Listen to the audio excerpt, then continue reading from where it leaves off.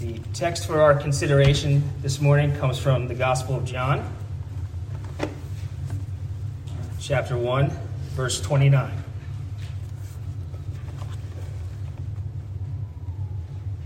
The Gospel of John, chapter 1, verse 29. The Word of God says, "The next day he saw Jesus coming toward him and said, 'Behold, the Lamb of God, who takes away the sin of the world.'" And this is the word of God. Let's go to the Lord in prayer. Heavenly Father, we thank you once again that we can gather today. We can hear from you, Lord. Lord, speak to us today.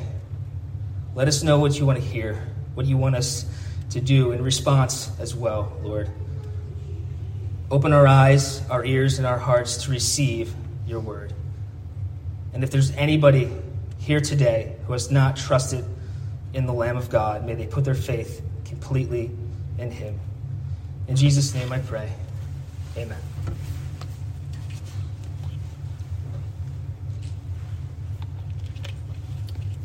Throughout time, people have told many stories of great heroes. Many of these heroes would slay great beasts and save villages. Some defeated great armies to deliver people from tyrants. Many times the hero comes in at the last minute to save the day. Many times these heroes look like they'd be great and mighty, but many times they are the unlikeliest of heroes. The Romans and the Greeks had their gods and demigods, and these were their heroes. They were strong and mighty to save. Some we're familiar with: Hercules and Thor. But let's fast forward to our modern times. Many are still longing for a hero. Many are still longing to be saved. We have Marvel and DC Comics making many blockbuster, big-budget movies that gross millions and millions of dollars that many flock to see every year. There's really nothing new under the sun. Even many of these heroes still have the same names. Thor, for example. But we also have Spider-Man, we have Batman, we have Iron Man. And some of you will be familiar with this saying: "Look, up in the sky. It's a bird, it's a plane." No, it's Superman. Yes. The young kids might not be as familiar with that saying anymore. But everyone is looking for a hero. Everyone knows they need a savior. Everyone knows that things aren't how they should be. Even atheists claim there is no God, yet many of them write these hero stories because they know there's something wrong with this world. They are made in the image of God, yet they reject the only one who can save them. Again, this is evident in the love of superhero stories. All these stories are a copy. They imitate the true hero. Many of these stories even have their hero die a sacrificial death to save. This includes, spoiler alert if you haven't read the books or seen the movie, a certain young wizard who wears glasses, who died and then came back to save people from the Dark One. People can't escape the longing to be saved. The world can't escape the need for a hero. Everyone knows they're in trouble. Everyone knows there is a Savior who we need. Everyone also knows they are sinners, yet they love their sin. Everyone knows there is a holy God who is just and righteous, and they hide from him. They suppress the truth of him in unrighteousness. But everyone still longs to be rescued. But are these heroes in these stories, in these comic books, something to behold? Are these heroes worth watching? Are they worth looking to for rescue? Are they worth even a look? The true story of the coming hero began back in Genesis when Adam fell in the garden. God told Adam and Eve, and directly to the serpent in Genesis 3:15, I will put enmity between you and the woman, and between your offspring and her offspring. He shall bruise your head, and you shall bruise his heel. The head bruiser, the head crusher, the hero to defeat the serpent, to defeat the tempter, to defeat the devil, to defeat Satan. God was telling them he is coming, the true hero. And throughout biblical history, we see other heroes. The people cry out to God for rescue. Whether it was Egypt under oppression or Jerusalem under Roman rule, the people cried to God. And often it was their own sin that kept them in oppression, yet the mighty hand of God would rescue them. The people were looking for that promised seed to crush the serpent's head. And the Bible is filled with these stories. Many are unlikely heroes, but we have Moses, who delivered people out of Egypt. We have Gideon winning the battle with just 300. We have David defeating Goliath with a sling and a stone. But these heroes weren't the great hero. They were pointing to the one to come. These men were used by God for deliverance, yet they were not the true head crusher. They were pointing to the Savior, the true Savior. And in this text today, when John the Baptist sees this true Savior coming, he doesn't say, look, up in the sky, it's Superman. He says, behold, the Lamb of God who takes away the sin of the world. And that's the part of the verse we will look at today. So much in this one announcement of John, to behold, the true Savior coming towards him. In the beginning of this chapter, it says that John was sent by God to bear witness to Jesus, Jesus being the true light. He was sent to prepare the way. It says in Isaiah 40, verses 3-5, a voice cries, in the wilderness, prepare the way of the Lord. Make straight the desert and the highway for our God. Every valley shall be lifted up, and every mountain and hill made low. The uneven ground shall become level, and the rough places plain. And the glory of the Lord shall be revealed, and all flesh will see it together. For the mouth of the Lord has spoken it. John the Baptist is that voice crying in the wilderness. He was baptizing with a baptism of repentance and forgiveness of sins. He urged those coming to him to bear fruit in keeping with repentance. And some wondered who this guy was. So the Pharisees sent men to ask him who he was, why he was baptizing. And he said he was not the Christ. He wasn't the Messiah to come, but he was pointing to the Messiah, the true hero. And one day, John baptized that hero to fulfill all righteousness. That is the day when they came up out of the water, and the Holy Spirit descended on Jesus like a dove. And a voice from heaven cried, "You are my Son, with whom I am well pleased." The Son of God fulfilled all righteousness. And now in this text today, we see on that next day, after they were questioning John who he was, Jesus coming to John, and John saying, "Behold, the Lamb of God who takes away the sin of the world." We will look at this verse in 4 parts. Typically it's 3 parts, but we're going to have 4 parts today. First, the look. Second, the lamb. 3, the love. And 4, the lion. First, we have the look. Let me ask you, what are you looking at? Who are you looking to? We see John say, "Behold." John is calling those around him to look. See who's coming. This is an imperative. John is calling with great importance. Look. John sees the one walking his way. And this is an emphatic statement to call everyone's attention. This is an announcement that someone very important is approaching. And some scholars say when Jesus is coming towards him, this is right after he's coming out of his wilderness temptation. And John says, "Behold." But this is the Christ. This is Jesus, Why does it have to be pointed out who he is? Wouldn't they recognize the Savior? Wouldn't people notice this hero, especially his own people?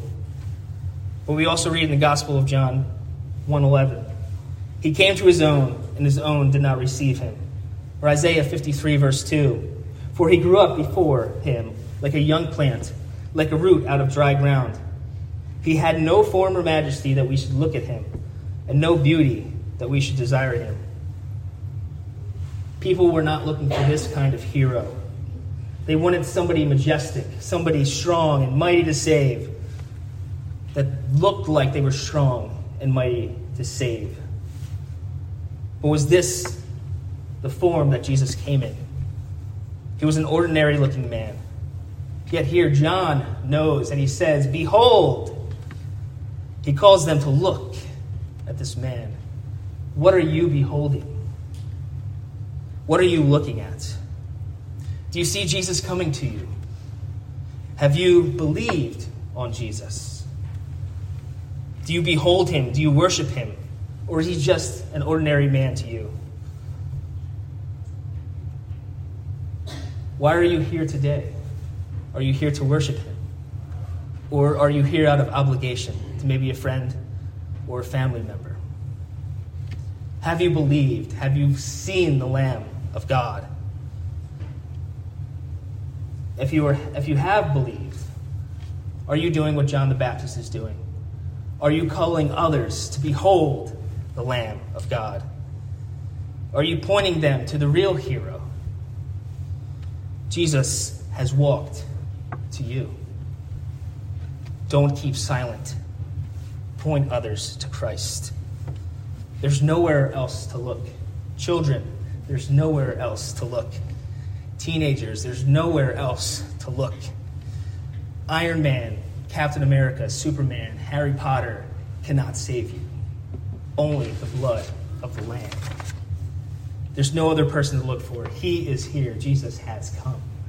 He is worthy of every look. He is a beauty to behold. He is more than a beauty to behold. He is the Savior of the world. Still, many won't see his true majesty, but we are to still call them to look. We must call them to behold this Jesus who came to his own, and his own did not receive him. He is worthy of every look. He is worthy of calling others to behold him. He is worthy to behold. But why? Why should we call others to behold this Jesus? Why should we look to Jesus? Here's our second point, the Lamb. Behold, the Lamb of God who takes away the sin of the world. If you were going to get an animal to keep you safe in your home, what would you choose? Maybe you would choose a dog. That's typically what people have, a dog for protection. Or maybe if you could, and if it was legal, you'd have a lion, a tiger, a bear. Or maybe, if you could, and if it was possible, and they existed, maybe you'd get a dragon. Because a dragon would do really good at warding off people from attacking you. I don't believe the first animal you would think of as a hero, as somebody to protect you, would be a lamb. How could a young sheep be a hero? Why would you want something that's often seen as weak or gentle to be your hero? But what is John really saying here? Why is the lamb something to behold? John knows of the account in Exodus, which we actually read this morning, of the lamb without spot or blemish that was killed by the head of the household. This blood was placed over the doorposts of the house, so the angel of death would pass over that house, and those inside would be saved by the blood of that lamb. The Passover meal was even continued up to the time of Jesus. He was eating the Passover meal on the night that he was betrayed.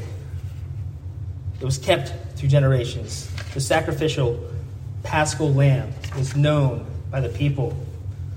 Also, the sacrifice of animals was done daily in the temple. Imagine the bloody mess and the smells of animals being killed because of the sins of the people. This was a great reminder of what our sin deserves. Romans says the penalty, the wages of sin is death. You and I have sinned against the holy, righteous God. He has given us life and breath and everything. He has been gracious even in giving us the laws and ordinances, the commandments. God says, be holy as I am holy, yet we fail.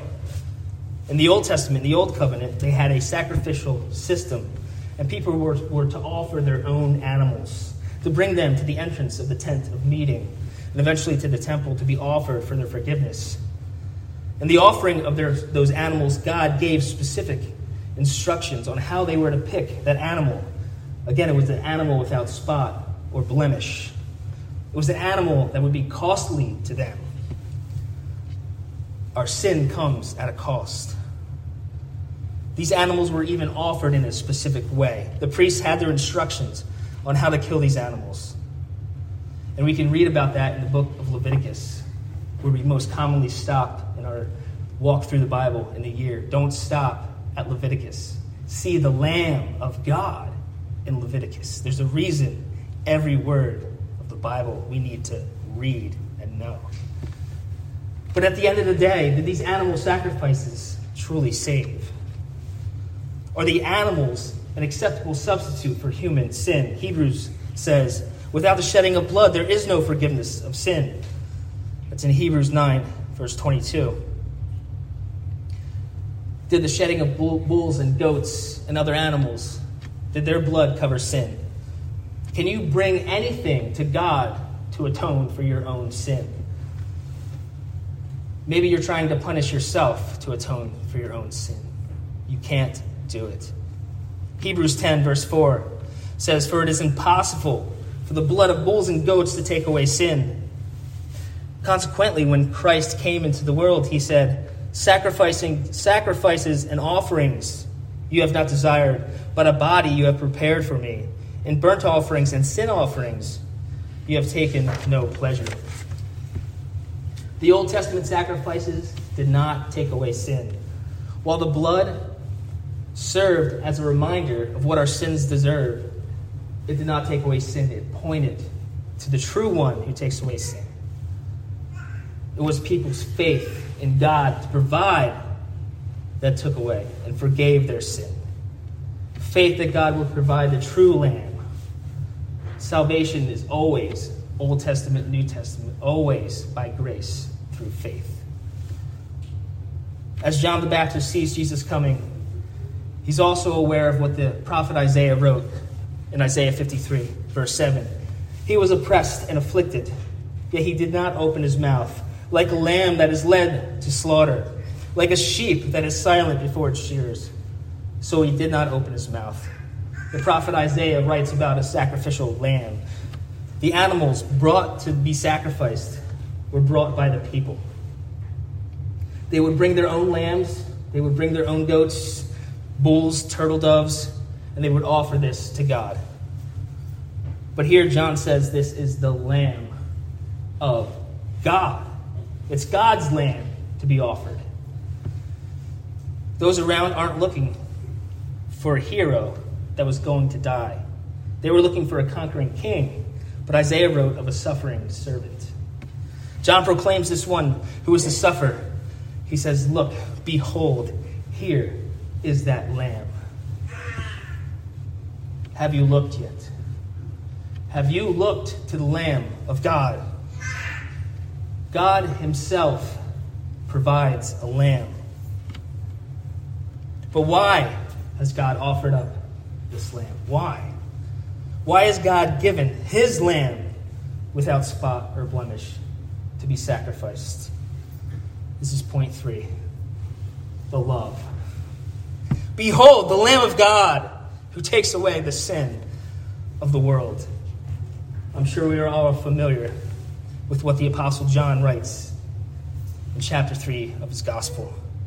For God so loved the world that he gave his only begotten Son, that whoever believes on him shall not perish but have eternal life. For God did not send his Son into the world to condemn the world, but in order that the world might be saved through him. God has given his Son, the Lamb of God. He has done this because, brothers and sisters, he loves you. He loves you. How often do we forget that? He gave his own Son, the Lamb of God. He displayed his love, sending his Son to live that life that we can't and to die the death that we deserve. And you have trusted in the Lamb. You have trusted in the Son. You have trusted in Jesus Christ. You have looked, you have beheld the Lamb of God. Isaiah 53:10. Yet it was the will of the Lord to crush him. He has put him to grief. When his soul makes an offering for guilt, he shall see his offspring. He shall prolong his days. The will of the Lord shall prosper in his hand. God crushed his own Son. The Lamb has been crushed for your guilt. You are guilty of sin. You have sinned against the holy, righteous God. You have rebelled. You have disobeyed God. Yet God crushed his Son for you. God still loves you. He gave his Son, the Lamb. And this was not after you came to him nice and clean and shiny, you stopped sinning. This is not after you did what was right and you became his friend. This is while you were his enemy.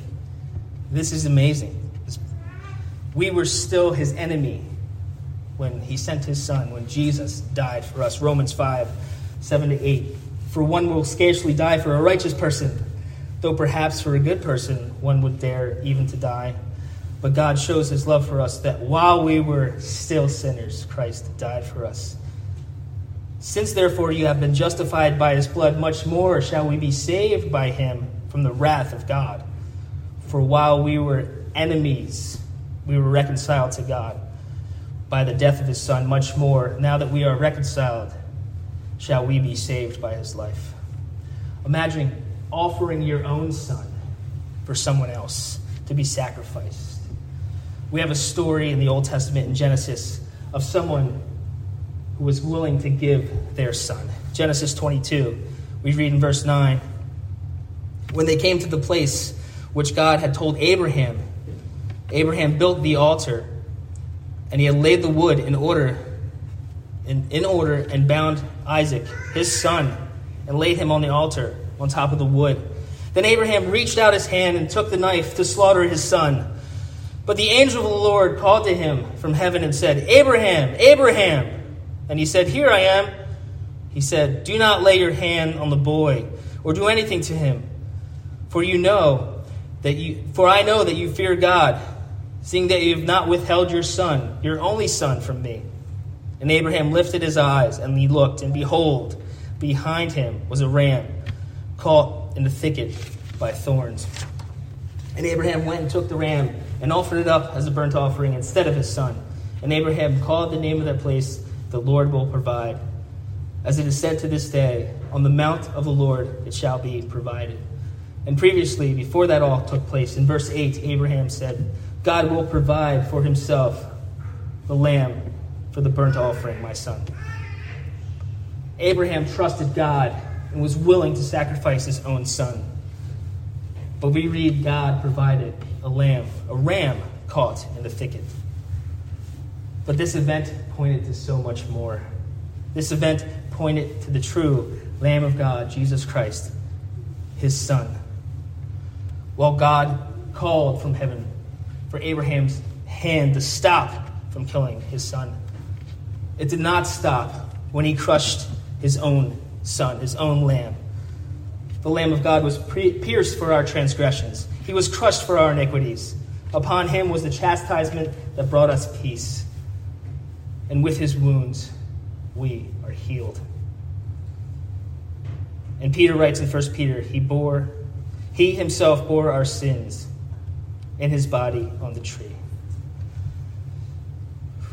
I think of the hymn, How Great Thou Art, in this verse here. And when I think that God, his son not sparing, Send him to die, I scarce can take it in. That on the cross, my burden gladly bearing, he bled and died to take away my sin. This announcement that the Lamb of God was coming their way, calling attention to Jesus, is not a picture of a mighty hero to overthrow King Herod or overthrow the Romans. He is the Lamb given by God to take away sin. Do you hear the call, brothers and sisters? Behold the Lamb. Are you looking to the Lamb?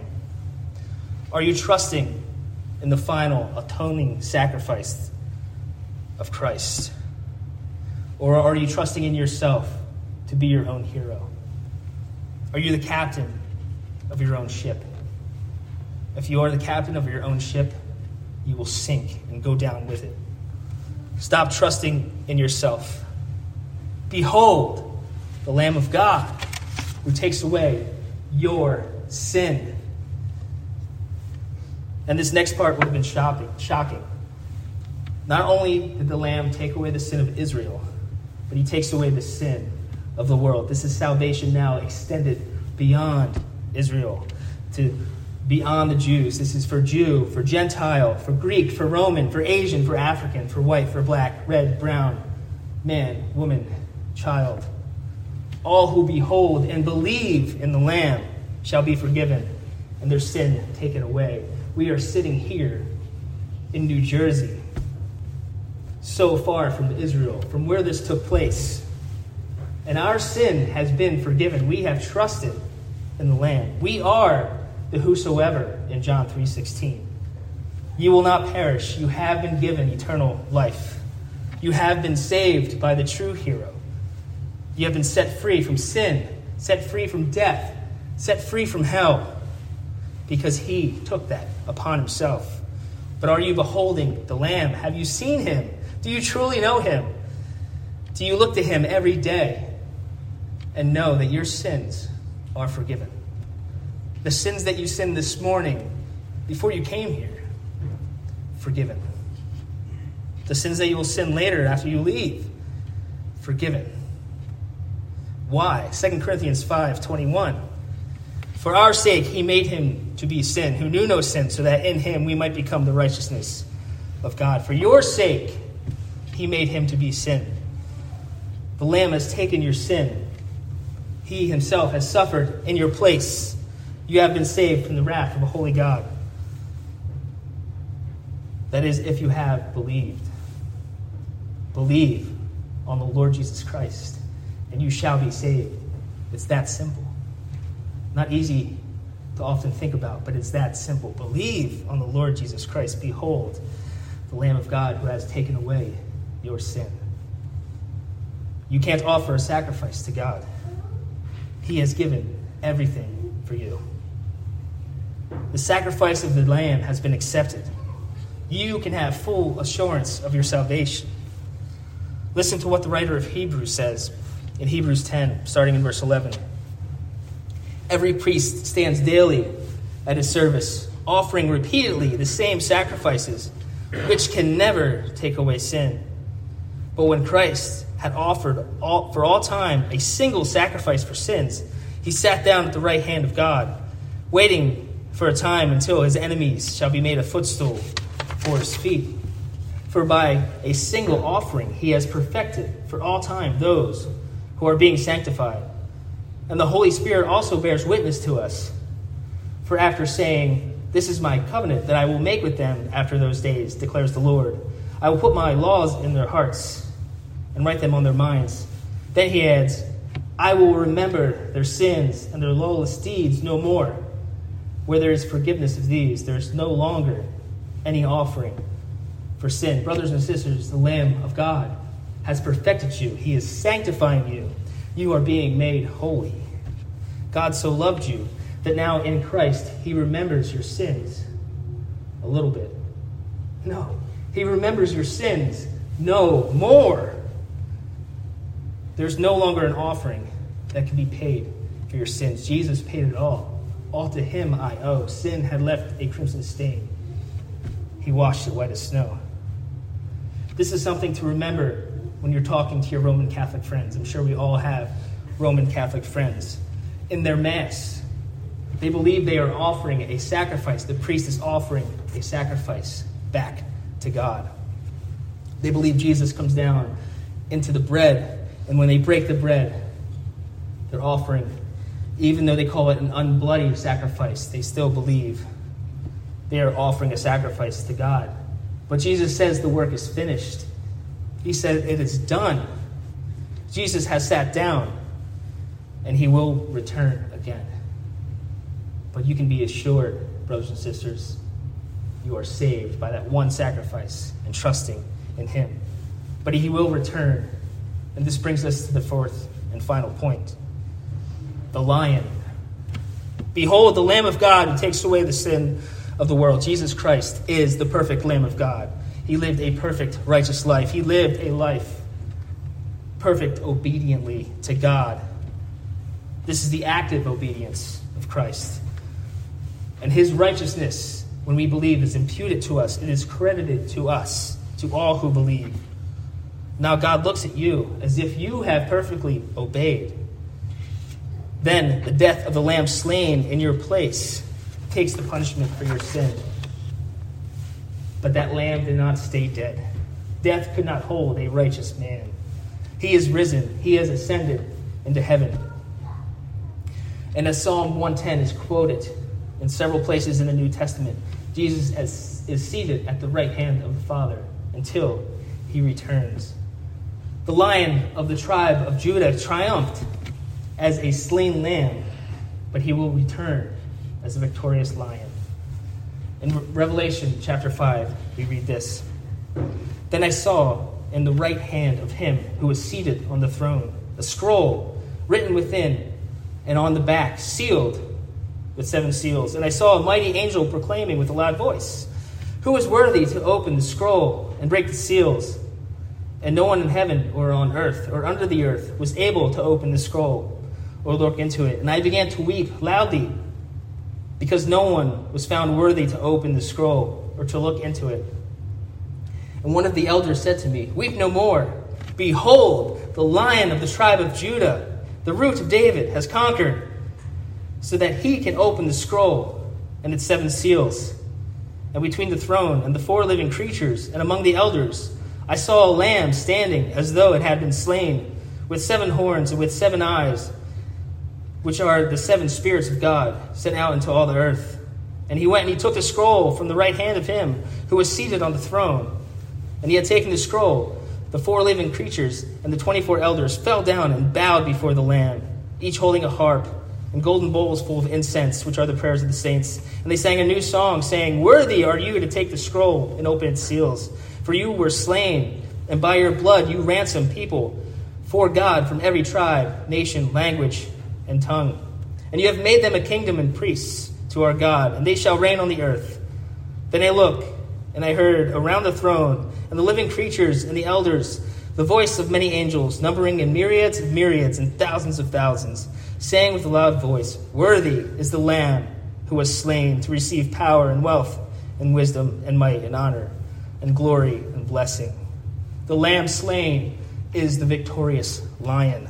He is the Lion of the tribe of Judah. He has conquered sin. He has conquered death. He has conquered hell. He has conquered Satan. He has crushed the head of the serpent. His atoning blood covers everyone who trusts in him from every nation, tribe, and tongue. He has taken the sin of the world. All authority in heaven and on earth has been given to him. He is the King of kings. He is the Lord of lords. He is coming back again, but not as the Lamb slain, but as the conquering Lion. In Philippians 2, verse 10, it says, "So that at the name of Jesus every knee should bow in heaven and on earth, and every tongue confess that Jesus Christ is Lord, to the glory of God the Father. Everyone will bow before the worthy Lamb." Believers will bow in worship, in humble worship. Unbelievers in their shame. The conquering Lion is coming back, and as we said earlier in the Apostles' Creed, he's coming back to judge the living and the dead. And this judgment is not to present your case of what you've done good to get into heaven, to show your innocence. This is a sentencing. This is the casting of the unrighteous out of the kingdom into outer darkness. The times of ignorance God has overlooked. The command now is for everyone to repent. Behold, the Lion of the tribe of Judah. Look to this triumphant King. Look to this triumphant Lion. We can take refuge in him. We are heirs of his kingdom. We have been made by him a kingdom. But those who refuse to trust, will behold him as the Lion. And one day they will be cast into the outer darkness, where there is weeping and gnashing of teeth, and the fire is not quenched. But you can flee that wrath. They can flee that wrath that is to come. They can have their sins forgiven. Your sins, believer, are forgiven. The Lion was slain as the Lamb for you. Your lying, your hating, your covetousness, your murderous heart, your adulterous heart, all of this can be forgiven. Your perverse acts, your perverse thoughts, forgiven by the blood of Christ. We know that we need to stop sinning, yet we also know of the one who never sinned. We also need to stop beholding false heroes. One has come. Brothers and sisters, you have beheld the Lamb of God. You struggle against your sin. It's hard to stop, but we need to trust in the finished work of Christ.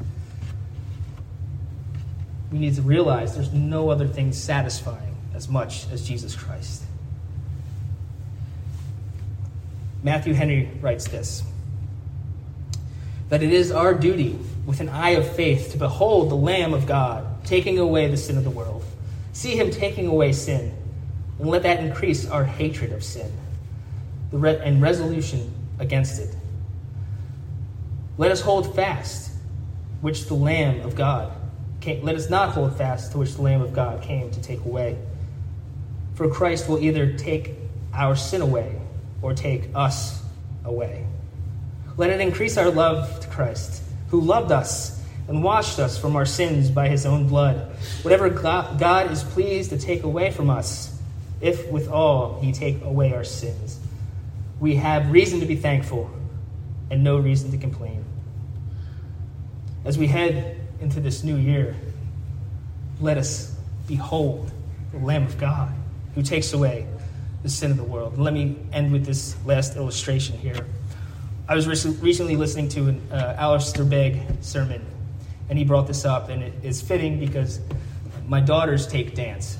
So this is a dance illustration. When dancers learn to do turns, I was calling them spins, but my daughter said, no, they're turns, Dad, they're turns. Okay, sorry. But when they do turns, and they do multiple turns in a row, you see them spin around, so they're turning around. But they do something, so if I did that, I'd probably fall over. If I get dizzy. But dancers do what's called spotting. So they'll pick a spot and focus on that, and then turn their head before they turn their whole body. I'm probably describing this poorly, and she'll tell me later. But yeah. But they do that to keep focused so they don't fall down. So they're spotting that spot out in front. Let us keep our eye on Christ. We won't fall down, and if we fall down, he'll pick us up. The Lamb will not let us go. He is the Lamb of God, the Lamb given by God without spot or blemish. He is the Lamb of God who bled and died on the cross to take away your sin. He is the Lamb who rose from the dead because death could not hold the spotless Lamb. He is the Lamb slain and victorious, but he is the conquering Lion who will return to take us to himself. But this Lamb, this Lion, this Jesus Christ, he is worth every look that we give him. He is worth believing in. He is worth living for. He is worth dying for. He is the true hero. Urge others to behold the Lamb of God. Point them to the Lamb of God. As John the Baptist says elsewhere, he must increase, I must decrease. Behold him every day. Hold him every day. And realize that your grip might slip on the hold of Christ, on the hold of that Lamb. but he is holding fast to you, and he will never let you go. Behold, the Lamb of God who takes away the sin of the world. Let us pray. Heavenly Father, we thank you, Lord, that you've sent the Lamb, an atoning sacrifice, that his blood covers our sins, that you did that because of your love for us while we were still yet sinners, Lord. While we were still yet sinners, let us remember that glorious truth this day and every day. May we behold that Lamb and just look at the preciousness of Christ. He is our Savior. He is the true hero of the world. Let us tell others and encourage them to look at the Lamb. He is worthy of every look. Thank you, Lord. In Jesus' name I pray. Amen.